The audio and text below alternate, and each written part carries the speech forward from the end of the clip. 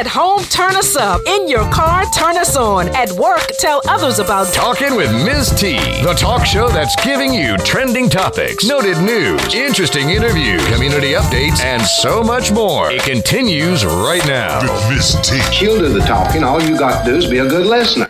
Greetings, listeners. This is Tanisha Baker, and I'm spinning the beginning of the winning talk show that pops to the top, always nice with some spice, where we deal what is real and keep it true just for you. You're inside Talking with T, and I'm excited to bring you today's show. We are celebrating the 1-year anniversary of Talking with T that has featured 52 unrepeated shows.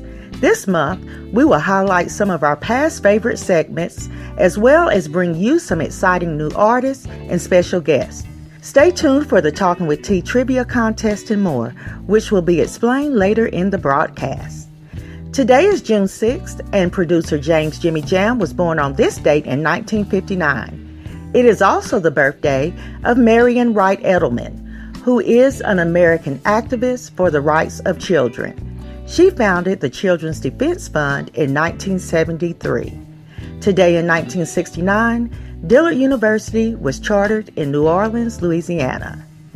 June is recognized as Black Music Month, and today in history, in 1968, Henry Lewis became the first Black musical director of an American symphony orchestra.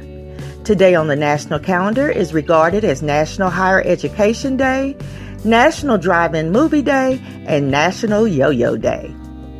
If you have been a faithful follower of Talking with T, you know that we have a theme for each month. The theme this month is Just Do It in June. We are now halfway through the year, and it is time to make good on any resolutions you may have made, or to start moving forward on any plans, goals, or commitments you have. Stop procrastinating and putting things off. Do something today that your future self will be grateful for. Just do it. Now, let's turn our attention to today's happy highlights. Memphis teen sold newspapers for 5 years so that his mom would not have to pay college tuition. Cavante's Ken started selling papers in downtown Memphis at the age of 12, earning about $200 a week. He reached his goal and was able to pay his entire tuition at Tennessee State University, where he plans to study physical therapy. Where there is a will, there is a way.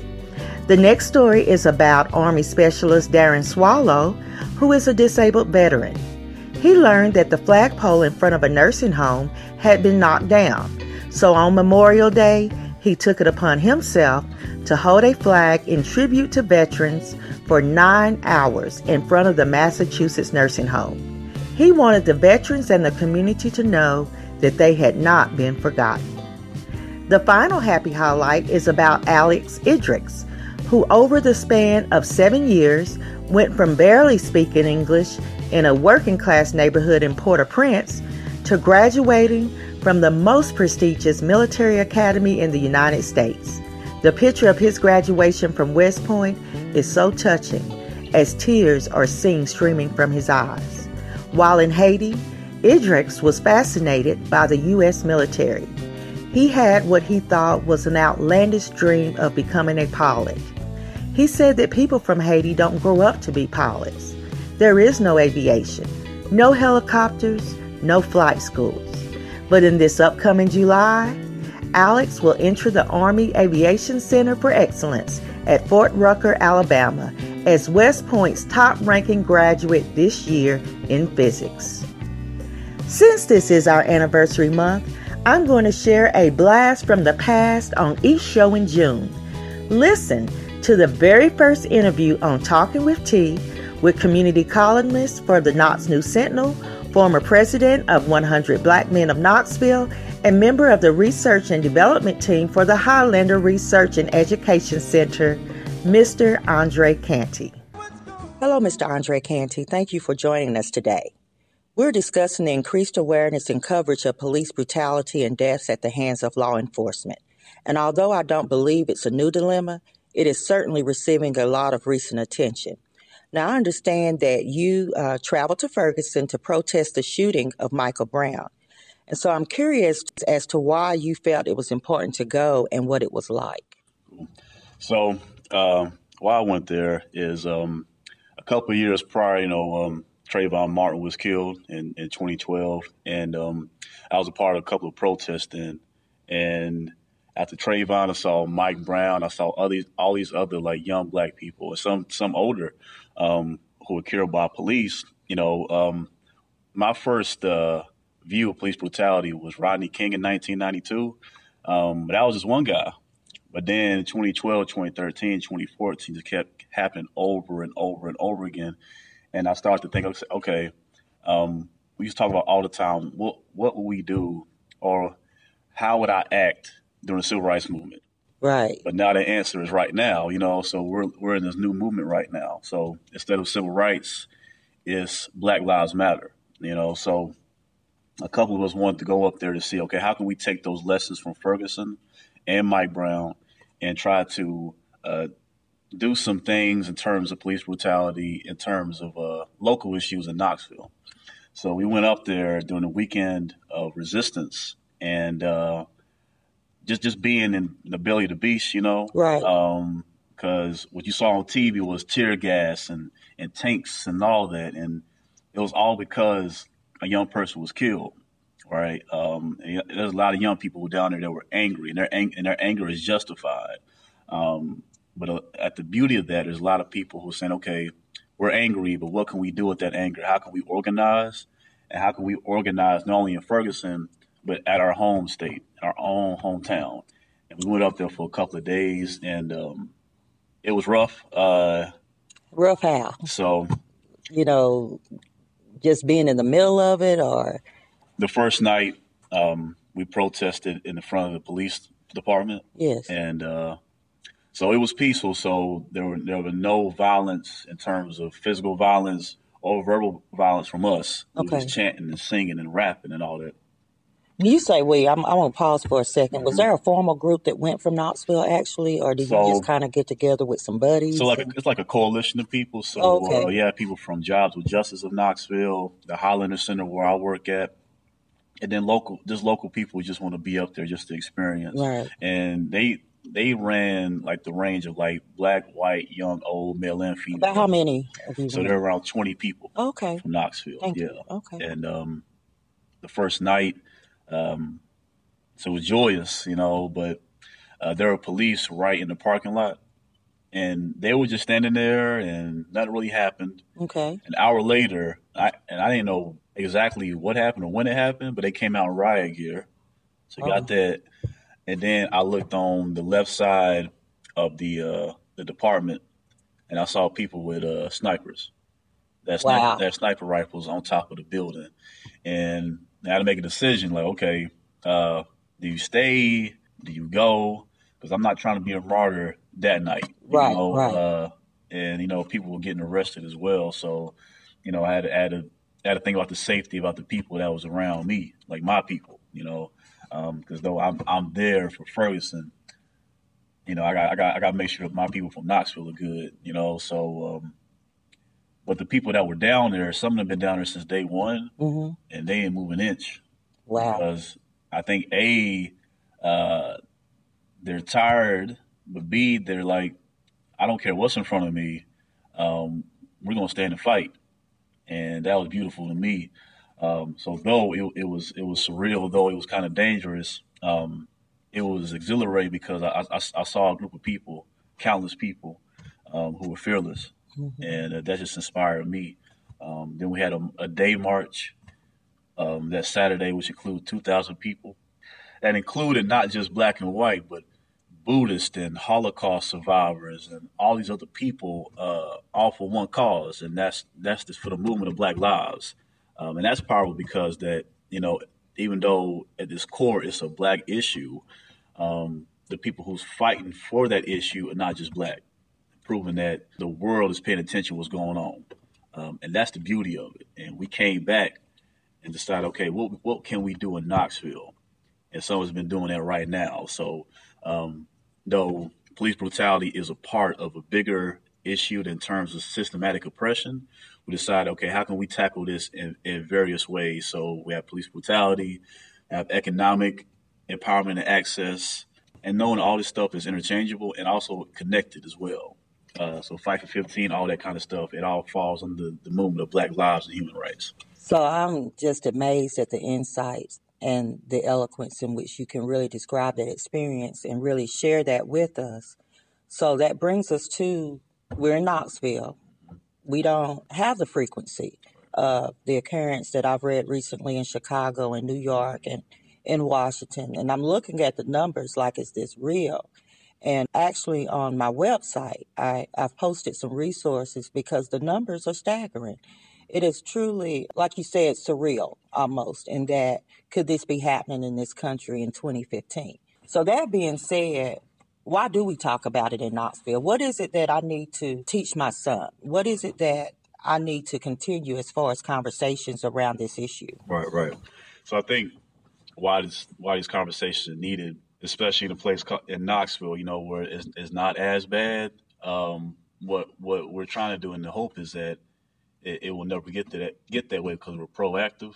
So the Knoxville Police Department, I've been cool with them, for the most part. I have no problem with them. How they can help, how everybody else can help, is that they raise these issues as well, and in part, some of them are working already. Like Chief Rouse doing a good job about being transparent about what's really going on, and that some of the bad cops are being punished. Either they're getting fired, or some of them have been tried. Which is like, okay, I have to give Knoxville props on that. That certainly deters some of that activity here. Exactly, yeah. Right. Because what we want to do, it's really simple. We just want the bad cops to be arrested, to be punished, held accountable. Yeah, just like everybody else, like if I do something, I just get punished, no matter if I'm in uniform or not. Right. And that's basically what we want, that's the problem, is that when a cop kills a Black person, we don't even get like an indictment now at this point. We just want them just indicted, tried, and arrested. That's all we want, really. Right. So to tell other young Black people is that, one, don't fear the cops. And when I mean don't fear the cops, is that they're humans just like us. And also know your rights, right? Know about what due process is. What's the Constitution says. No illegal search and seizure, because my criminal justice professor told me a long time ago is that 99% of citizens don't know the law, but 80% of the cops don't know the law either. So use that to your advantage. So if it is anywhere you can have documents and brochures that said know your rights. Okay, this is your rights as a human being, even with cops. I think that's one thing, right? And also a lot of people say you should just comply. Well, a lot of these young Black people don't get a chance to comply. Right. Tamir Rice, who was shot in Cleveland, he was 12 years old. They didn't give him a chance to say anything. It was 2 seconds. As soon as they pulled up, they shot him. He's 12 years old, right? Same thing with John Crawford in Ohio. He had a toy gun. They didn't even give him a chance to put the gun down, anything. They just shot him. So I think the most important thing is that even if there's a wrong, whether you're affected or not, you can fight this through your elected officials. And if they don't do it, you protest. And if that don't work, you run for office. If need be. And also, most importantly, economic base. Knowing what money is, right? So if you control a block or several blocks, especially where it's like mostly African American, you can control the politics. You can control, how the schools are. Money still talks, right? Right. Yeah, because money is a part of everything. That's why mass incarceration exists, because the 13th Amendment said that slavery is illegal. But the little fine print is that slavery exists if you're convicted. So if you're in jail, you can be a slave pretty much. That's pretty much what they're saying, because money is involved in everything, even with Black lives, right? You house a prisoner, and so that's a lot of money. So private prison make a lot of money off of that. They use that prisoner to make products for free for other businesses. So you have that. So you have free and cheap labor, right? Also dealing with cams, because some jails will only have like camera-to-camera conversation, and the camera people, they get money. So know how the money flows.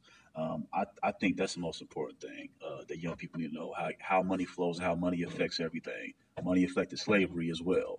And I think the most important thing is that, okay, you as a young person or somebody without a title can change things.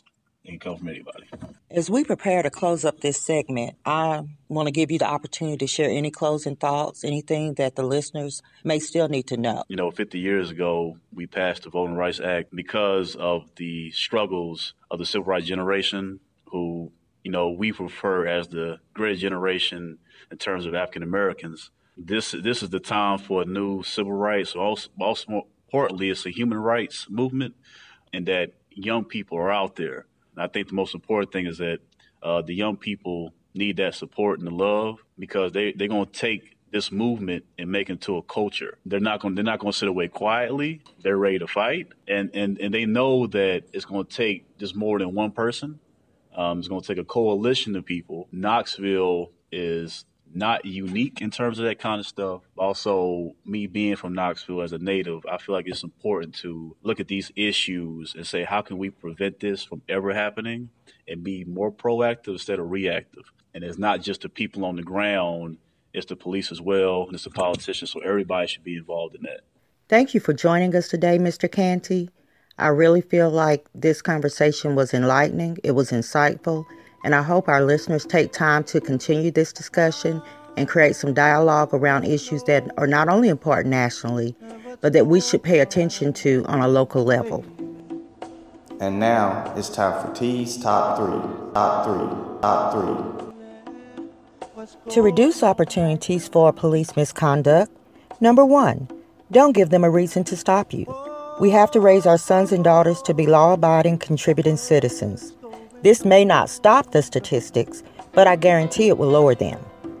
Number 2, unfortunately, number 1 does not always shield you from racial profiling. So if you're pulled over, try to stop in a public place. You can also quickly hit speed dial and get one of your contacts to witness the conversation. And number 3, know your rights. You have the right to say, I choose to remain silent. After making that statement, you don't have to say a word. Remember, everything you say can and probably will be held against you.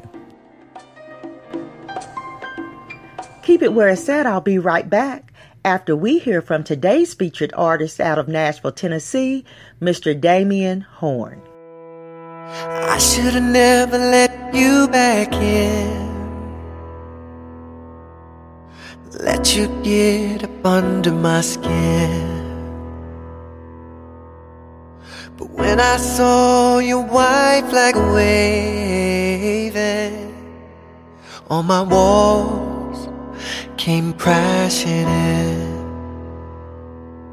'Cause I still need you after all this time.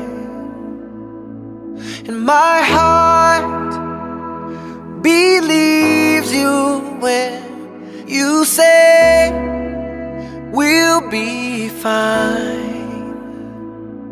'Cause we are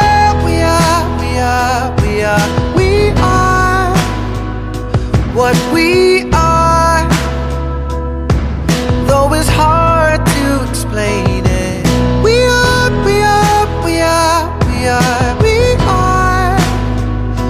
what we are. Oh, it's wonderful, wonderful, wonderful, and beautiful, beautiful, beautiful. It is good.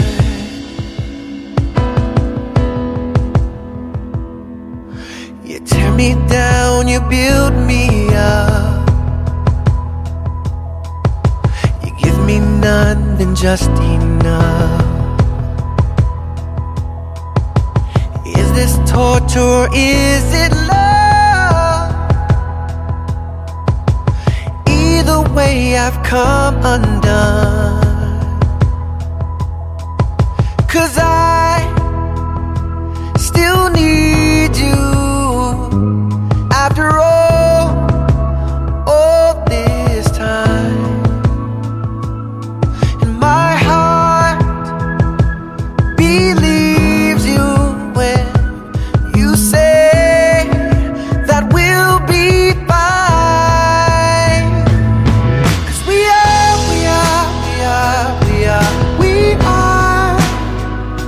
what we are, though it's hard to explain it. We are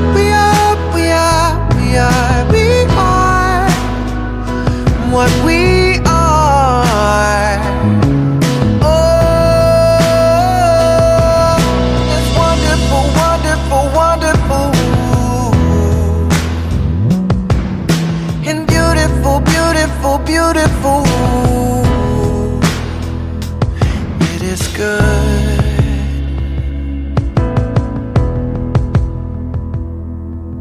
I should have never let you back in, let you get up under my skin. But I'm glad I did. Today, Pam and Jay are going to join us as we cover our Monday Minute Quick Bits and trending news. So how are the two of you today on this first Monday in June? Wonderfully well. And I'm fabulous. That's great. I am so excited about kicking off our anniversary series for Talking with T. And before we move on, I want to thank the two of you for hanging in there with me and bringing great content and variety to our listeners each week. So thank you. Oh, thank you. No, thank you for having us on this journey. It's our anniversary. Yeah. Do you know what this month is? It's our anniversary. Yeah. Anniversary. Yeah. Yes, you all are definitely the spice in the show. But we're going to start off actually because the world is mourning the loss of another great. Muhammad Ali passed away this past week at the age of 74. And there were many, many tributes in honor of this legend and legacy of our generation. Muhammad Ali is arguably the greatest boxer of our time. And so we'll all be saddened by his passing. But, he lived a good life, shared a lot of wisdom. I saw various quotes and inspirations and ways that he had touched the lives of many. So, as I said, he'll be missed, though. Yes, he will. Float like a butterfly, sting like a bee. Yes, indeed. And I have a quote that I have posted up on my wall at home from him that says, I figured that if I said it enough, I would convince the world that I really was the greatest.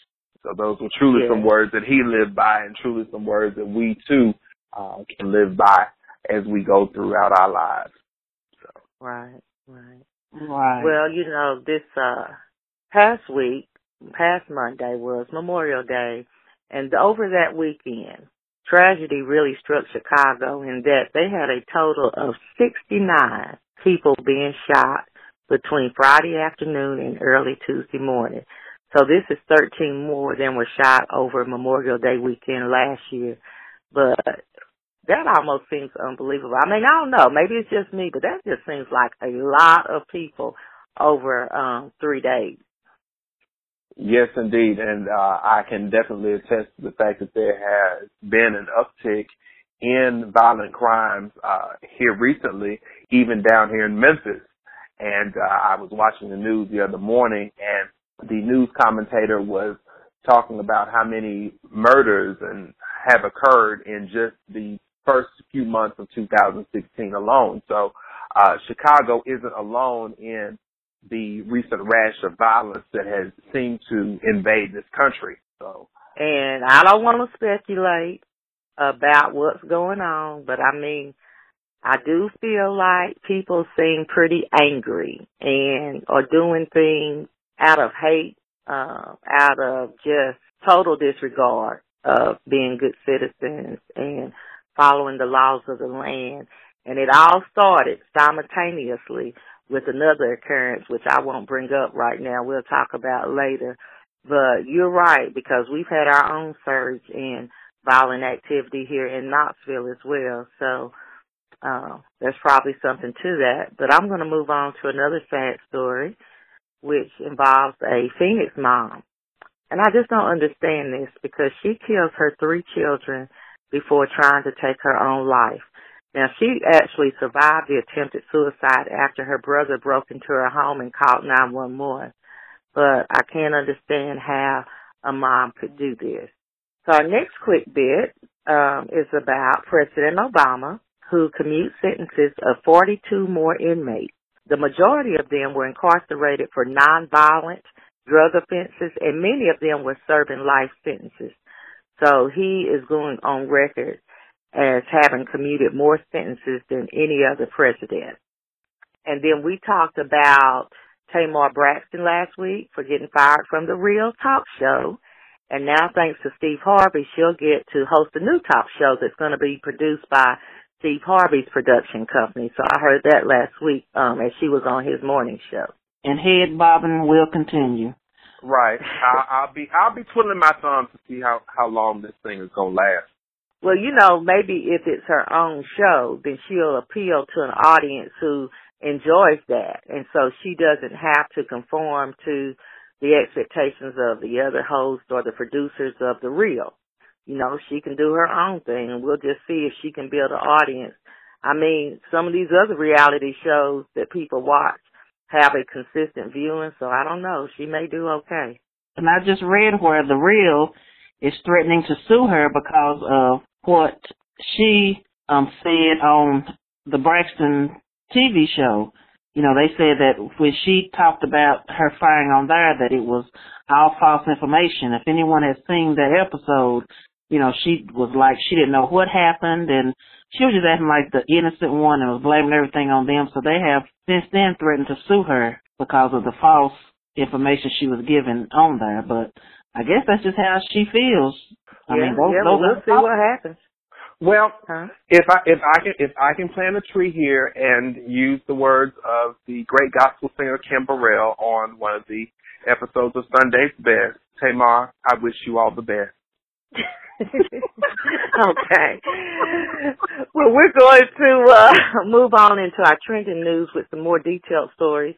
Now, there's another report of correctional facility negligence, which resulted in the death of Max Garcia. Now, the incident actually occurred in August of last year, but it was recently reported because the family has now filed a wrongful death lawsuit. So Garcia was bit by a police dog during an arrest, where he was charged with armed robbery and resisting arrest. Once he was taken into custody, a nurse told jail officials that he was just faking or exaggerating the extent of his injuries.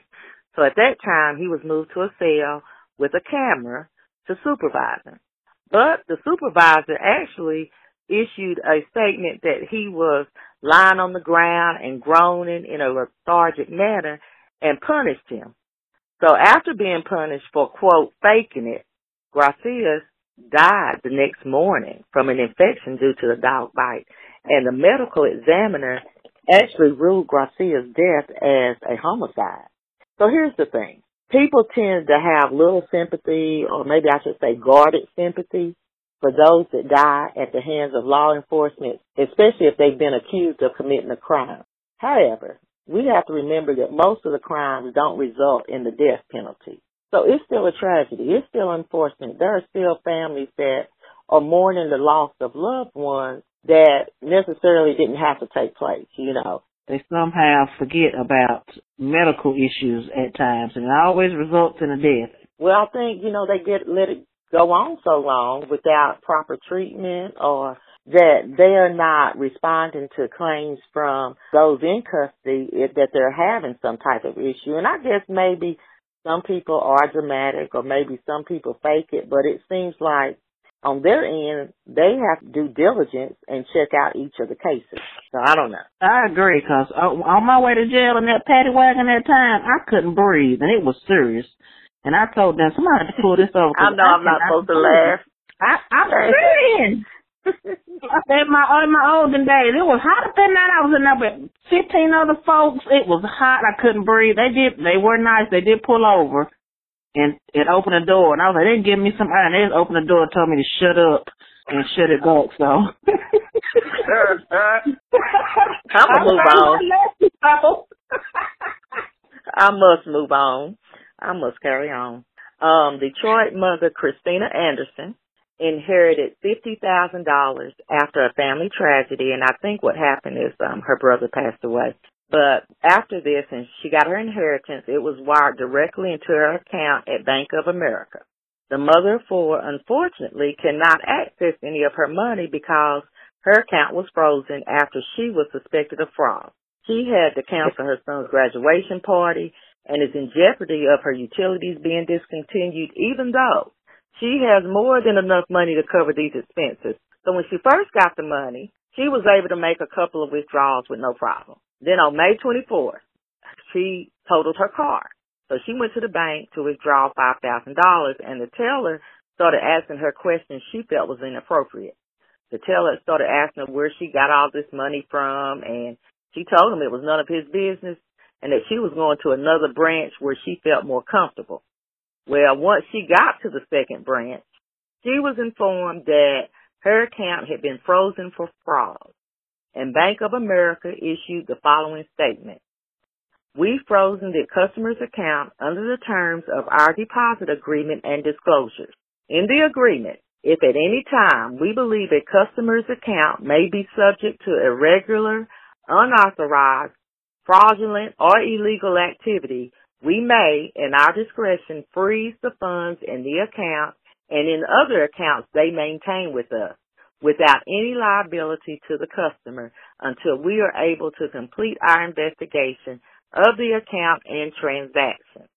So, meanwhile, Miss Anderson has expenses, and I'm sure she never believed she would not have access to her own money that she thought was safe in the bank.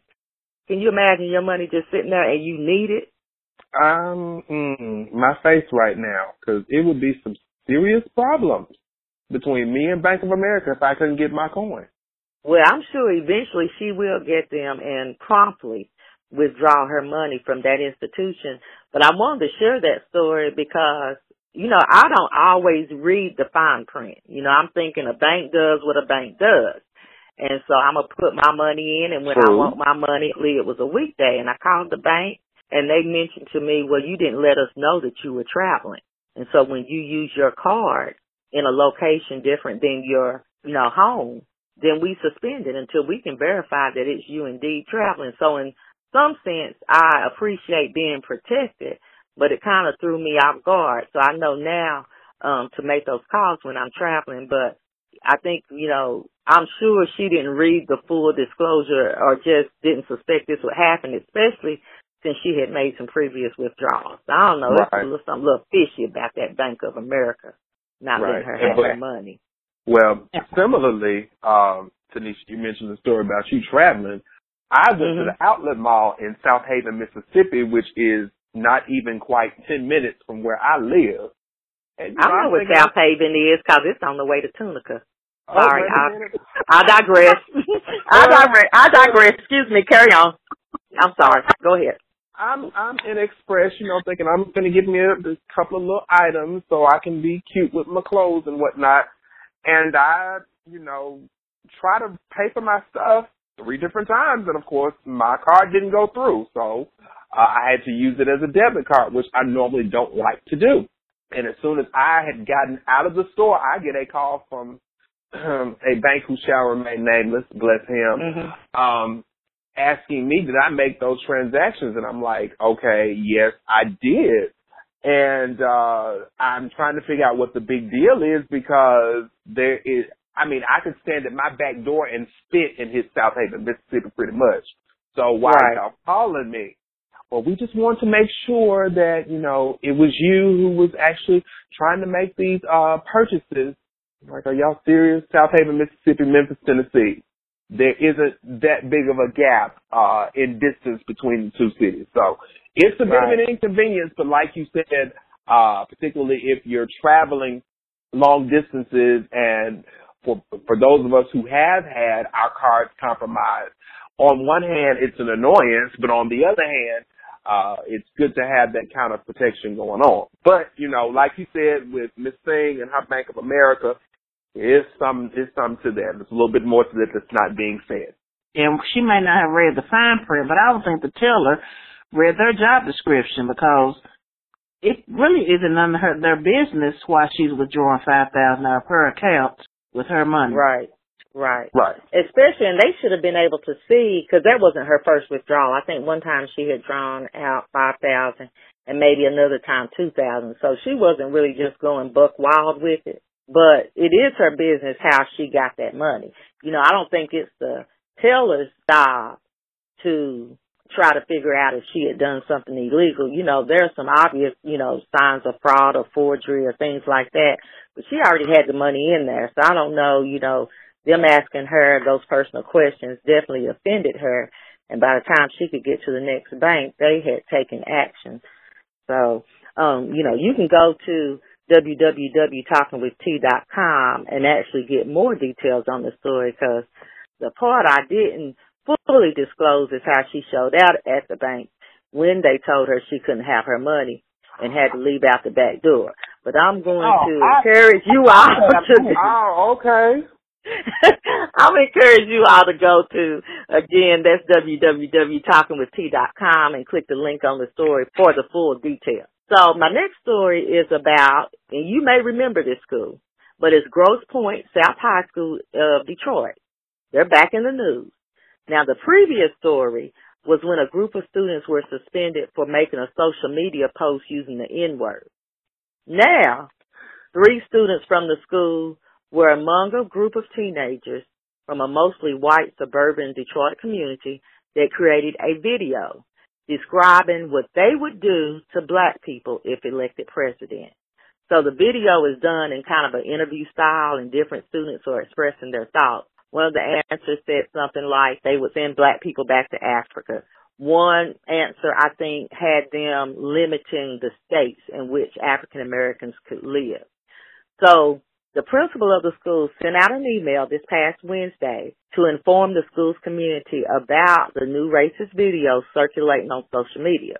And, you know, there's definitely a pattern of racism in this particular school and community, although the principal seems to take it really seriously, and she issues strict punishment for those participating in these racist acts. I know she suspended the first group, and she talked about separating these students from the school. And I don't know, that may be even an expulsion, as far as I could tell.